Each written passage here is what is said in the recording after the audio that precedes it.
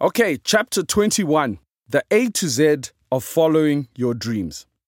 I was asked to lecture some young people on careers in business, and I put a lecture into an essay to understand Carl Joshua Ncube's A to Z of following your dreams. I hope some of the things in here will help you to understand how to improve moving your dreams forward. Before you even move forward with your business, the first thing that you need to do is accept who you are. Accept your circumstances right at the beginning because it's the most important thing you can ever do. Determine a starting point no matter how far back it looks. At least you know where you're going. Focusing not only on having money instead of what you can do will either keep you in the same spot or moving in the wrong direction. It's important to focus on what you were born to do. Look at yourself as an appliance in the kitchen. For example, if you're a toaster, don't try to be a blender. If you're a blender, it doesn't mean you can make pineapple juice. You can do plenty of other things. I, for one, am a stove. I'm a 5-plate with an oven, and I can make thousands of dishes. You see what I mean? Character. Life will mold the right characteristics that you need. For example, a mop doesn't complain when it has to clean up a mess. The mess is there to bring out the best in the mop. Life will give you lots of things to bring out the best traits in you, so don't be afraid of disappointments. You will have lots of these, so don't worry. Just don't get used to the bad things or things that bring out the worst in you. Even when things go bad, don't forget to encourage others. Not only will this enrich other people's lives, but it's a real investment in the future. Most importantly, it helps you problem solve, which is a skill that you will need in your career or business. Also, when people are not encouraging to you in the beginning, remember that forgiveness will always be important. Learn to forgive those that didn't believe in you. Many skeptics will grow to become your biggest fans. Sooner you can forgive, the more you will grow.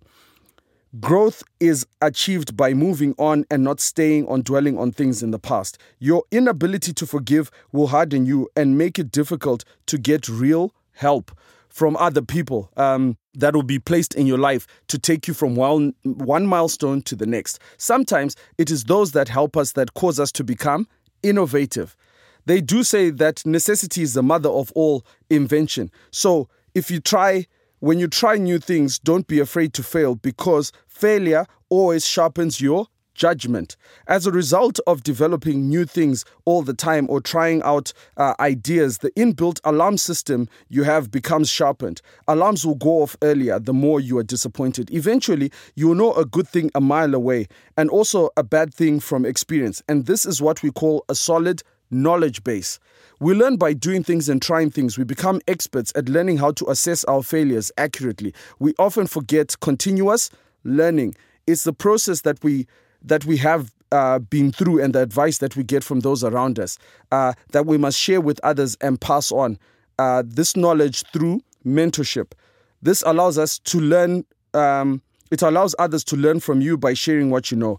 I find the more I teach, the more I learn. Even writing this has made me so much better at what I'm doing as a result. My unique experiences have caused me to carve a niche. After time, it will take time to establish yours. You will find your voice, your niche, the thing separating you from everyone. I am the combined advice and interaction of everyone I have met in my life, and this has happened because I have kept an open door policy. Remember to keep an open door policy to people in your life. Learn not to judge a book by its cover unless it's pornographic. Interaction with people and exchanging ideas will build your ability to network and get your ideas across better. Try to take everyone seriously initially because you don't know what they know or who they will become. You will also need persistence. Just because you have failed the first time doesn't mean you should stop. Find a different way or a better way of doing something. I often send out hundreds of emails a week to people who wouldn't have I wouldn't have business writing to. I write to Oprah, Bill Gates, potential sponsors, investors. I write to random people all the time. All the time, I make sure I add a footnote about my business and links to what I do. They may not respond, but sometimes you may get quotation requests for something completely different. The idea is for people to always know what you do all the time. For example, I post jokes often on Facebook, and now I get paid to give people advice on social media. Use every opportunity to sell yourself without being too obvious, of course. Sometimes as a footer in an email or how you tweet or Facebook. Don't forget all this time to keep reports. Measure everything you do. Write down lists every day. Then read those lists every year. Do reports so that you know what you have achieved, what you have done, what you haven't done. Take stock of everything. Hours on the internet, number of emails you've sent per week, because then you look at the figures and you can easily establish your strengths. Work on your strengths and not your weaknesses. Make your strengths so much that they will completely overshadow or eliminate most of your weaknesses. For example, if you need to lose weight, don't focus on losing weight. Focus on walking more. Then better, then faster. Then eventually you're so good, you won't even notice that you struggled with your weight, for example. Everything happens for you if you put in the time. Breaking up your day into smaller manageable bits or zones will eventually make you more organized. Even your savings will get better. Your work rate will get better. Your jokes will get funnier. Just put in the time. And remember that time doesn't work. Not everything happens in 365 days. Some things happen in moments, in phases, in cycles, in seasons. Just put in the time, and because success takes time, teaching yourself good habits will allow you to unlearn all the bad habits you were taught in school. For example, don't let school get in the way of your education. And what I am driving at is that the education system tries to teach us to be the same. Teaching us the most important lesson, instead of teaching us the most important lesson, is that we are unique. Trying to be like someone else is never going to be viable. Always look for viable, sustainable models of doing things and doing things that work for you. What's most important for you might not be the best thing for you, what you might think is important for you. Don't make decisions on what you're desperate for today and what people expect you to be. Run your own race. You will finish your race. You will lead and others will follow. And don't be afraid to wait. Wait your turn. Things happen at different rates for everyone.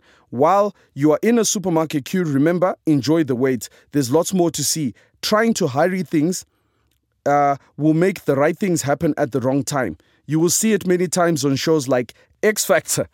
When someone has been in the music industry and this is their right time, all the elements are coming together for them, because all of a sudden the music industry feels that at this point, the time they have the X factor, right? So right now, enjoy your youth.